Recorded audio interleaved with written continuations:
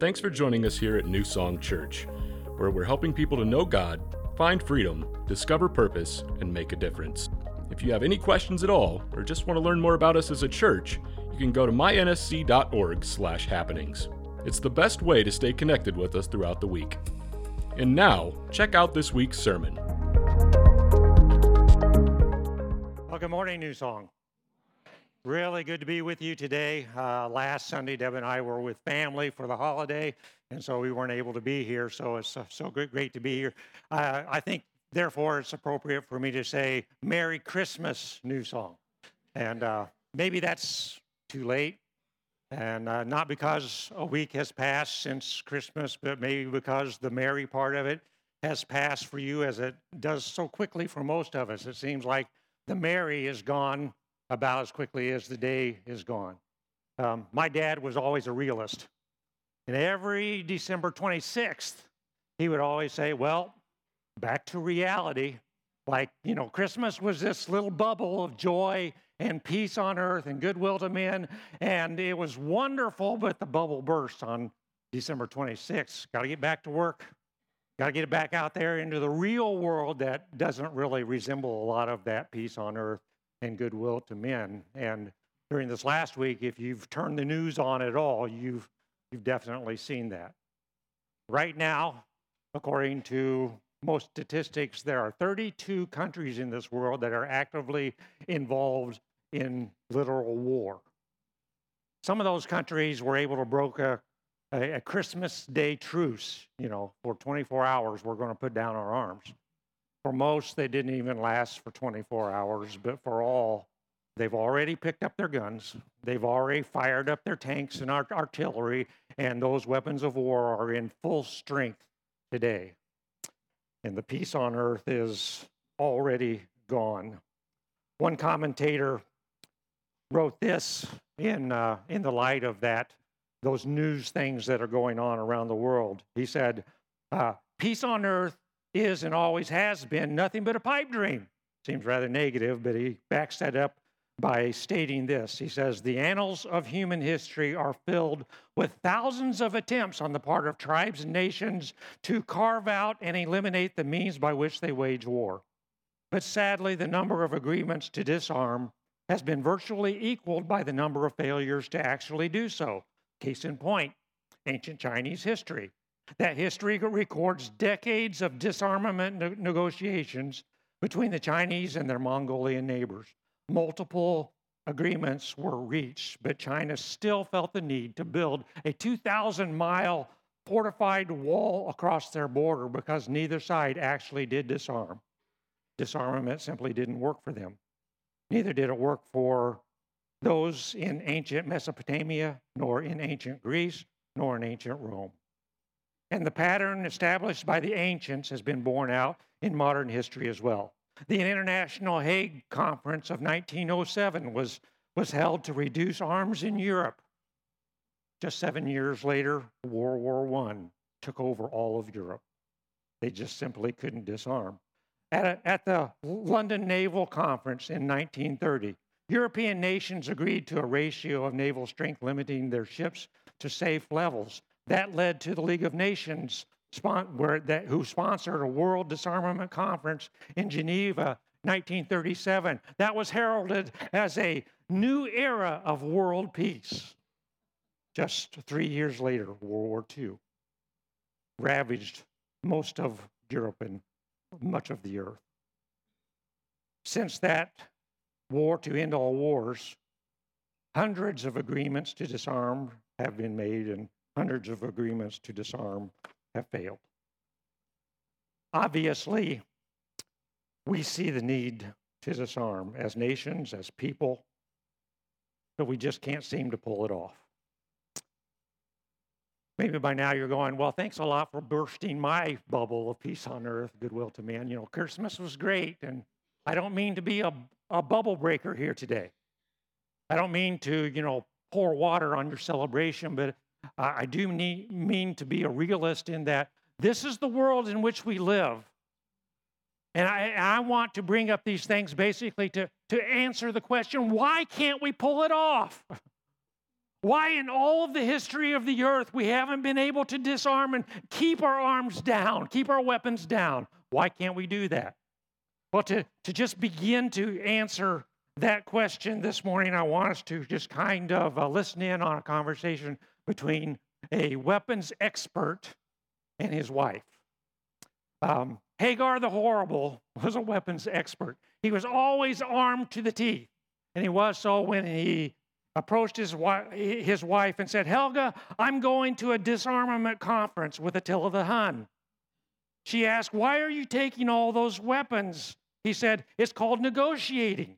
I throw a weapon away, he throws one away. I throw one away, he throws one away. And finally, we have no more weapons left, and we can live in peace and harmony forever. She said, that sounds good, but what did I see you put under your hat? He said, just a small dagger. Just a small dagger. Our human natures just can't let us trust the other person long enough to put away all the weapons. I need to store at least a dagger or two in case they pull out the weapons that they've stored and attack me. I need to be able to defend myself. And that's one of the reasons why we just simply can't seem to pull it off. Our human natures won't let us. And what is true on a national level, international level, is also true on a domestic level. It's also true on an occupational level, even on a church level. We need to disarm our marriages, and we know that. But how do we do it? We need to disarm our office places, our workplaces. We know that, but how do we do it? We need to disarm even our churches. We know that, but sometimes we just can't do it. We need help. And by the way, can I take a moment to put in a plug for the marriage encounter that's coming up in about 4 weeks?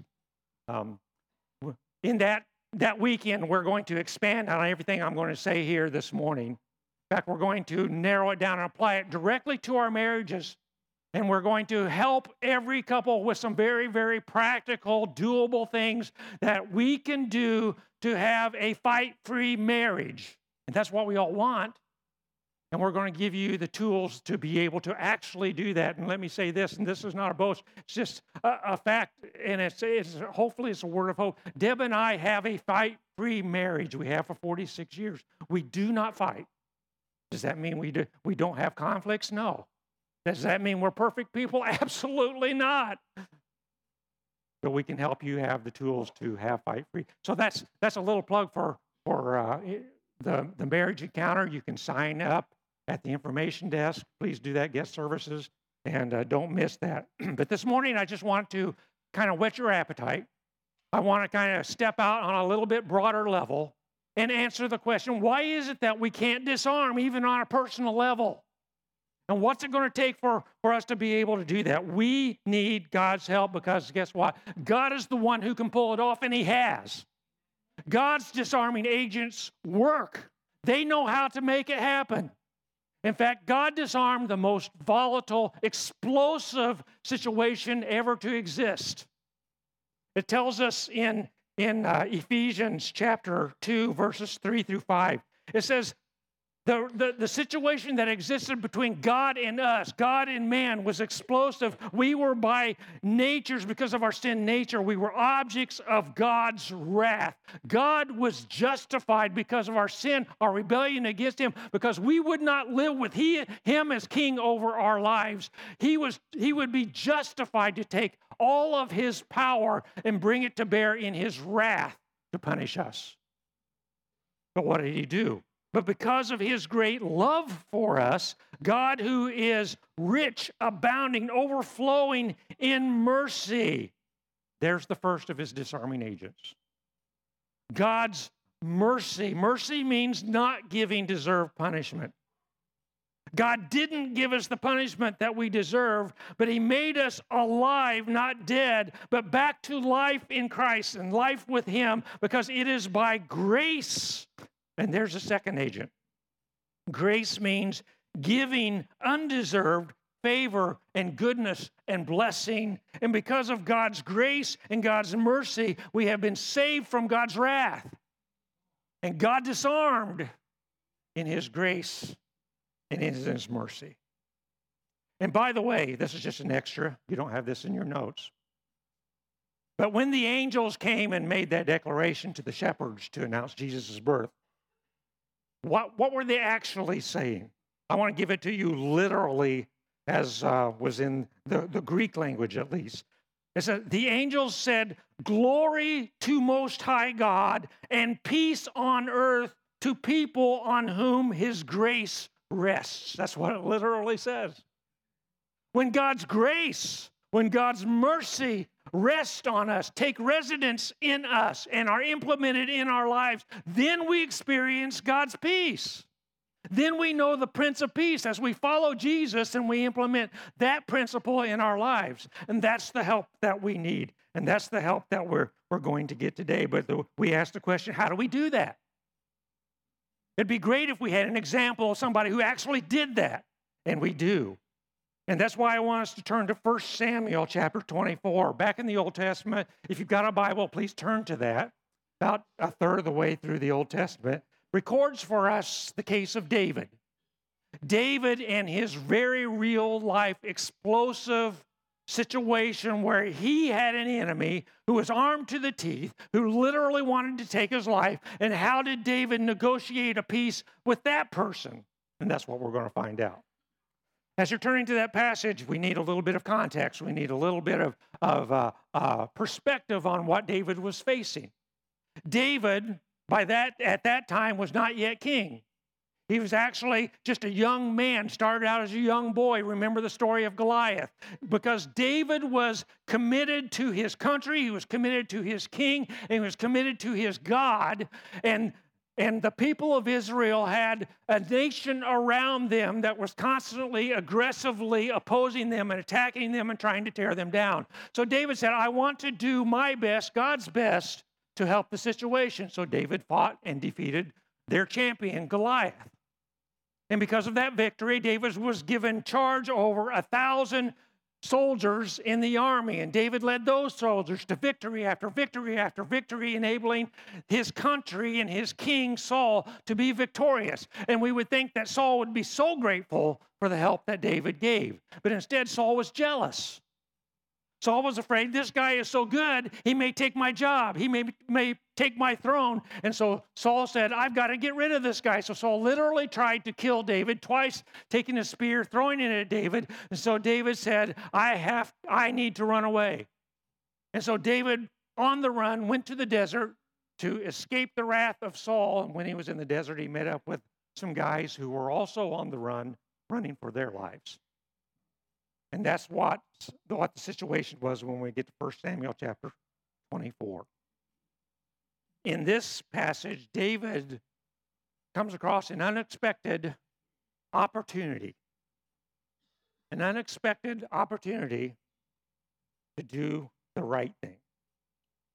Let's look at the first 4 verses of 1 Samuel 24. After Saul returned from pursuing the Philistines, those enemies, he was told, David is in the desert of En-Gedi. So Saul took 3,000 chosen men from all of Israel. Saul said, I want the best fighting guys. I want the most experienced, the best equipped, the people who know how to kill other people. And I'm going to take 3,000 of those guys with me to chase David down.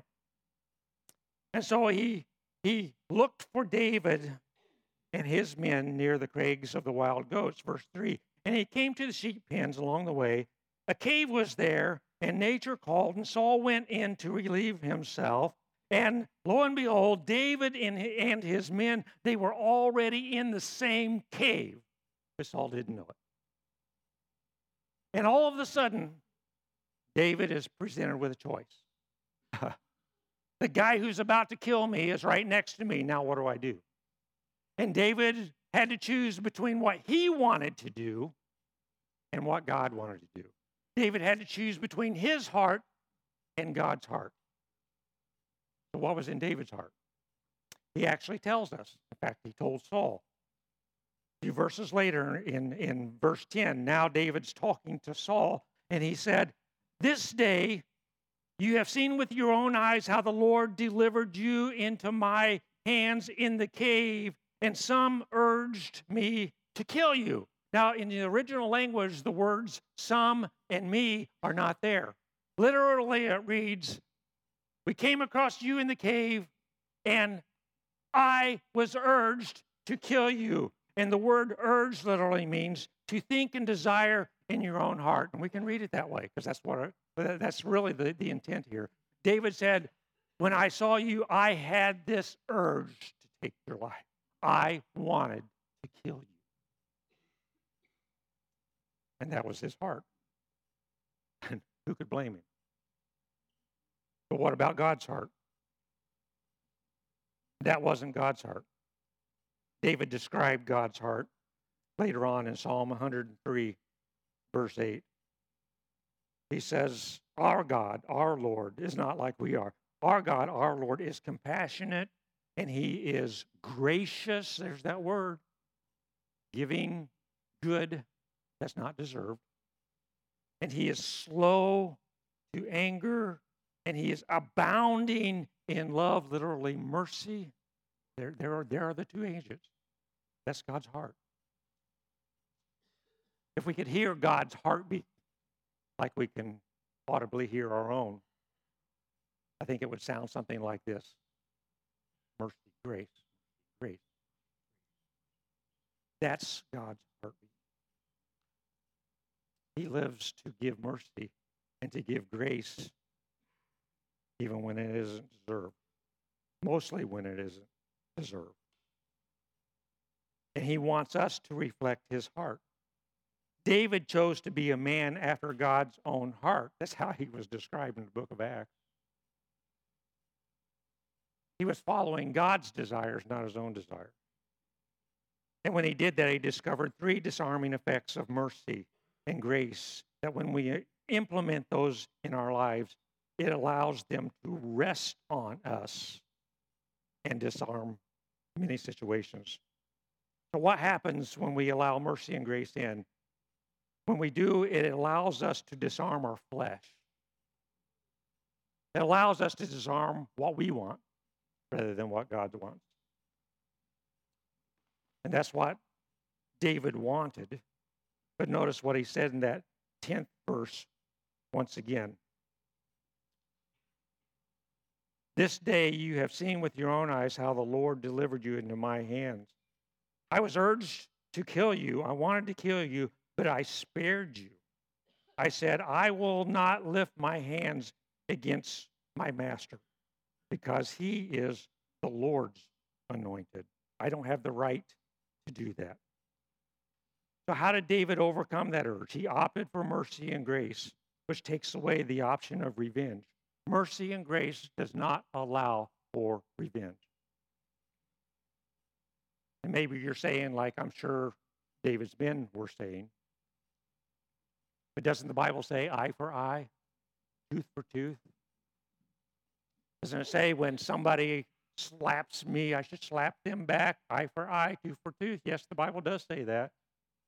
In the book of Exodus, in the book of Leviticus, in the book of Deuteronomy, it says those very words. But we have to remember that those laws were for civic responsibility. Those laws were given to help retain and maintain order as a nation and as a society. Those were for judges and officers to implement order in the land. But we are like the people of Jesus' day who want to take those laws and make them personal. You take my eye, I'll take yours. You hit me in the mouth, I'll hit you in the mouth. But Jesus said, let me remind you personally how you're supposed to reflect God's heartbeat. He did that in Matthew chapter 5, beginning in verse 38. He said, you have heard that it was said, eye for eye, tooth for tooth. But I tell you as an individual, this is how you're supposed to reflect God's heart. Do not resist an evil person. If someone strikes you on the right cheek, turn to him the other also. By the way, in the first century, striking somebody on the cheek, on the face, was the ultimate of insults. You know, we've all seen those movies where they would take the glove and slap him in the face. That was the ultimate insult. That was the first century middle finger, if you know what I mean. And Jesus said, if somebody gives you the ultimate insult, don't insult them back. Let them insult you again. Because mercy and grace doesn't allow for revenge. Being after God's own heart deters us from revenge. And being after God's own heart deters us from retaliation. And by the way, those two things are not the same. So what's the difference between revenge and retaliation? Let me put it this way. Retaliation is just a little bit of revenge. Retaliation is just enough revenge to make us feel like at least a little bit of justice has been done. And that's really the whole issue, isn't it? It's just we want justice. We want it to be fair. And when we have a little bit of revenge, it just allows us to feel better about the situation. That reminds me of a story relayed by Chuck Swindoll, one of my favorite authors and one of my favorite books. 3 steps forward, 2 steps back. That describes this process, doesn't it? But in relation to this thing of forgiving one another and extending grace to one another, he said, this all reminds me of a story involving some American soldiers during the Korean War. They had rented a house. They had hired a local boy as their housekeeper to do their cooking and cleaning. That was common in that war for officers, especially, to have that situation. This young Korean guy was hired, and he had an unbelievably positive attitude. They played one practical joke on him after another, but he just always kept smiling. They would nail his shoes to the floor while he was asleep. But he'd get up and he would take a pair of pliers and pull the nails and slip his shoes on, maintain an excellent spirit. They would put grease on the stove handles, but he would just wipe off each handle, smiling and singing his way through the day. They would balance buckets of water over the door, and he would get absolutely drenched, but he would just simply dry off, never fuss, never complain, time after time. And eventually they became so ashamed of themselves that they called him in one day and they said, we want you to know that we're never going to trick you again. Your attitude has been outstanding. We promise we're not going to do that anymore. He asked, you mean you no more nail shoes to floor? No more, they said. We're not going to do that. You mean you no more sticky on knobs? No more. We promise. You mean you no more water buckets over a door? No. We promise we're not going to do those things anymore. Okay, he said, finally convinced of their sincerity. Then, with a shrug and a smile, he said, then I no more spit in soup. Just a little bit of revenge. Just enough to make you feel like a little bit of justice has been done, even if they don't know it. And that's exactly what we find in 1 Samuel 24, verse 4. David and his men were far back in the cave. Saul was there, literally caught with his pants down. And the men said to David, this is the day the Lord spoke to of when he said to you, I will give your enemy into your hands for you to deal with as you wish. Then David crept up unnoticed and cut off the corner of Saul's robe. And we go, woo. I mean, you cut off the corner of his robe, big deal. What does that do? What was that about? You could have run him through with your sword. You could have cut off his head, not his robe. Just a little bit of spit in the soup. Just a little bit of retaliation to make David feel at least a little bit of justice has been done. God doesn't want me to kill him, but I can cut off the corner of his robe, even if he doesn't know it. But you know what? It didn't make David feel better. Verse 5, afterwards, David's conscience was stricken for having cut off the corner of Saul's robe. He said to his men, God forbid that I should do such a thing. And the guys are going, what is the big deal, David? It's just a little piece of cloth. I mean, you extended mercy. You didn't kill him, and that's what he deserved. And you had opportunity, and nobody would blame you for doing so because he's tried to kill you. But you extended mercy. So what's the big deal about this robe thing? It wasn't grace. You see, mercy is completed with grace. They're two sides of the same coin. You take one side away, you don't have a viable coin. You've got to do both. And he wasn't extending grace. And we have to complete the mercy with the grace. Look what it says in Luke chapter 6, beginning in verse 27. Jesus, again, speaking of this same subject matter, in fact, in the same setting, Jesus said, I tell you who hear me. Who's he talking to? He's talking about people who are following Christ. He's talking about you and me, talking to Christians. I tell you who hear me, love your enemies. Are you kidding me? Sacrifice yourself for your enemies? Love your enemies. Do good to those who hate you. Bless those who curse you. Pray for those who mistreat you. Do the best things for those who would do the worst things to you. Because grace doesn't allow for revenge or retaliation. Grace doesn't take jabs. Grace doesn't spit in the soup. David needed to be completely disarmed. And those around him did too. That's why, second step here, grace and mercy disarm our friends. Grace and mercy needs to become contagious. We need to pass it on to those around us. Look what it says in verse 7. With these words, now David's back he's in the cave. Saul's there. His men are saying, take him, David. You can do that. With these words, David rebuked his men and did not allow them to attack Saul. The word rebuke literally means to hold down with great effort. David was using all of his strength and persuasive power to keep those guys back from running Saul through. But why would he do that? Why wouldn't he let them do what he wouldn't do? I mean, if his own conscience was clear, and it was, and David could have sat back and said, my conscience is good. I didn't run him through. I practiced mercy. I practiced grace. I'm not going to touch Saul, but whatever those guys do, that's between them and God. And he could have sat back and smiled innocently and let them do their thing. But he didn't. Grace doesn't allow for loopholes. Grace doesn't allow for revenge by proxy. That's what that would have been. Grace doesn't let us hide behind spiritual hitmen. Let other people strike while we stand back smiling innocently. Grace, God's grace, encourages and enables other people to extend it as well.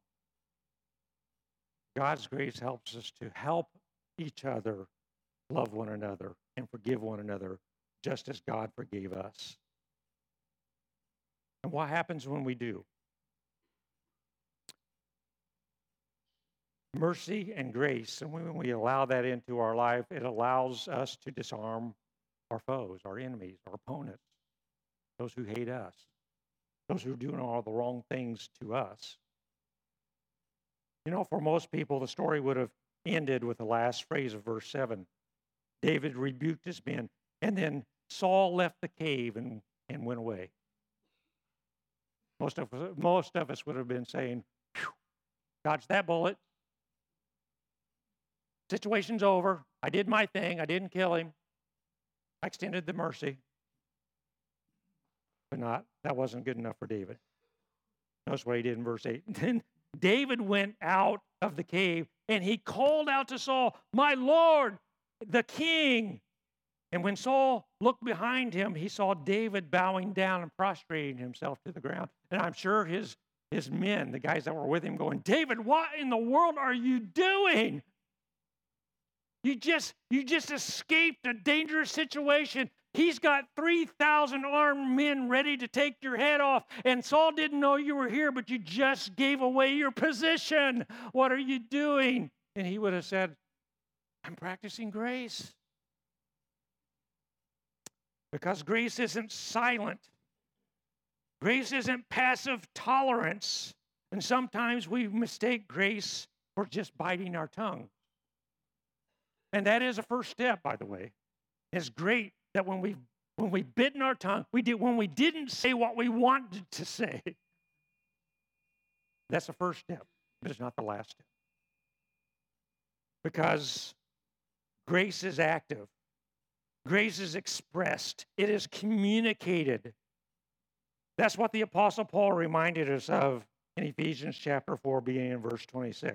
He said, when you're in this situation where somebody does something wrong and attacks you or insults you and your anger flares up, when you are angry, do not sin. It's not wrong to be angry, by the way. That's a God-given emotion.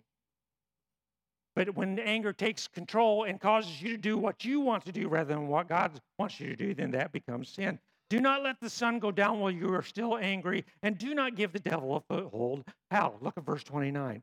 Do not let any unwholesome talk come out of your mouths. And that's not just zipping it shut. That's not just not saying anything. That's not just biting your tongues. You're supposed to say something. And he says what? But speak only what is helpful for building the other person up, that it may benefit and literally give grace to those who listen. Grace proactively seeks reconciliation and communicates. David imparted grace by making the effort to establish communication with a guy who was trying to literally kill him. Saul needed to have his anger issues addressed and resolved. How could that happen? Through grace. We don't have time this morning, but if we would read verses 8 all the way down through verse 15, it gives the complete story of what David told Saul. And those words were absolutely laced with grace. And what was the result? Look at verse 16. When David finished saying this, Saul asked, "Is that your voice, my son David?" And he wept aloud. David, acting in grace and mercy, broke Saul's anger. Saul wept. Saul was broken. He recognized his own wrong. He recognized the injustice of the whole thing. And he broke down and wept. He was completely disarmed. There's nothing more convincing than grace in action. You know, the best defense isn't a great offense. The best defense is great grace. God's grace. So let me ask you here this morning, is there a relationship in your life that needs to be disarmed? Is there somebody in your life that you need to extend mercy and grace to? I want to lead you in a 4-step process to demonstrate it like David did. Number 1, confess that need to God. I mean, God already knows what's in your heart. God knows you need to extend mercy and grace to that person in very active and real and verbal ways. He knows you need to. But confess it to God. Say, God, I need you. I need your help. I need your words. I need your power. I need to disarm completely, just like David did. Secondly, commit it to God. Commit it to God. Commit the person, the situation, the insult, the hurt. Commit the whole situation to God. David left Saul's wrongs up to God. Verses 12 and verse 15, both of them, what did David say to Saul? The Lord judged between you and me, but I'm not going to be the judge in this situation. In other words, David was saying, I'm going to hand Saul over to God. I'm going to hand the injustice over to God. I'm going to let God be just in this situation in his way, in his time, not mine. But I'm going to live in mercy and grace. Thirdly, conduct yourself in grace. Start and continue treating that person on the basis of grace. Give them love.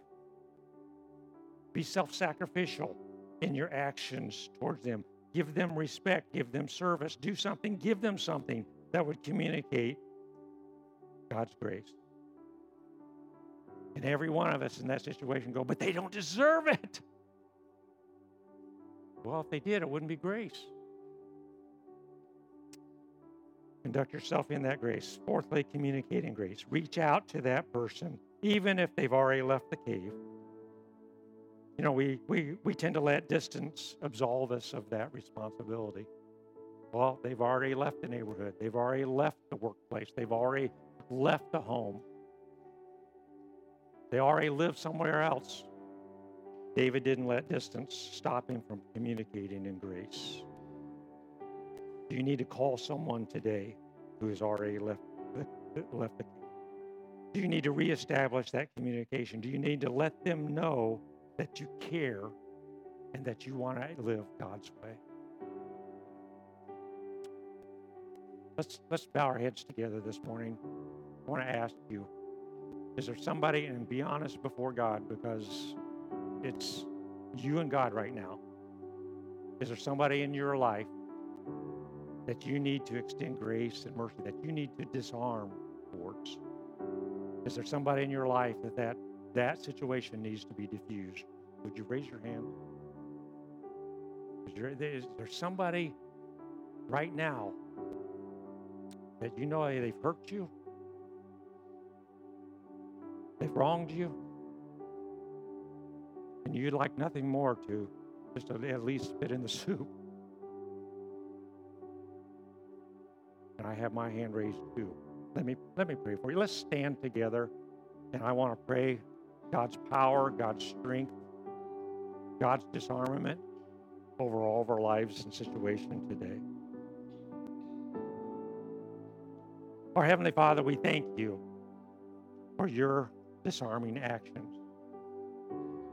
We deserve the full force of your wrath and your power against us. But thank you that you use the full force of your power to be gracious towards us and to save our lives rather than take them. Through Jesus Christ, our Lord and our Savior, we thank you for his example of mercy and grace. Help us now, Lord. As we have confessed to you, there are people in our lives that we need to extend grace to. We need to reconcile with. So help us right now to take the second step to commit those people to you and that situation to you and our desire for justice to you, and let you be a just God, and we trust you and we accept your promise that you will. Help us to conduct ourselves now by your power, to conduct ourselves in grace and mercy, and to reach out to that person today. Just pick up the phone and say, how can I pray for you? Is there something you need that I can help you with? Is there some way I can be a friend? Father, give us your powerful strength, the power of the Holy Spirit that raised Jesus from the dead to raise us out of this situation and help us to live your way. We thank you for that strength and power, and we claim it in the name of Jesus. Amen. As a church, it's our honor to play a small part in what God is doing through your life, and we would love to continue on that journey with you. To find out what your next steps could be in your relationship with Christ, all you have to do is go to mynsc.org/contact. Thank you to all of you who consistently give, serve, and pray. You are the ones who God is using to make a difference in our community as we live out our mission of leading people to become fully devoted followers of Christ. Thank you for watching. We hope you tune in next week.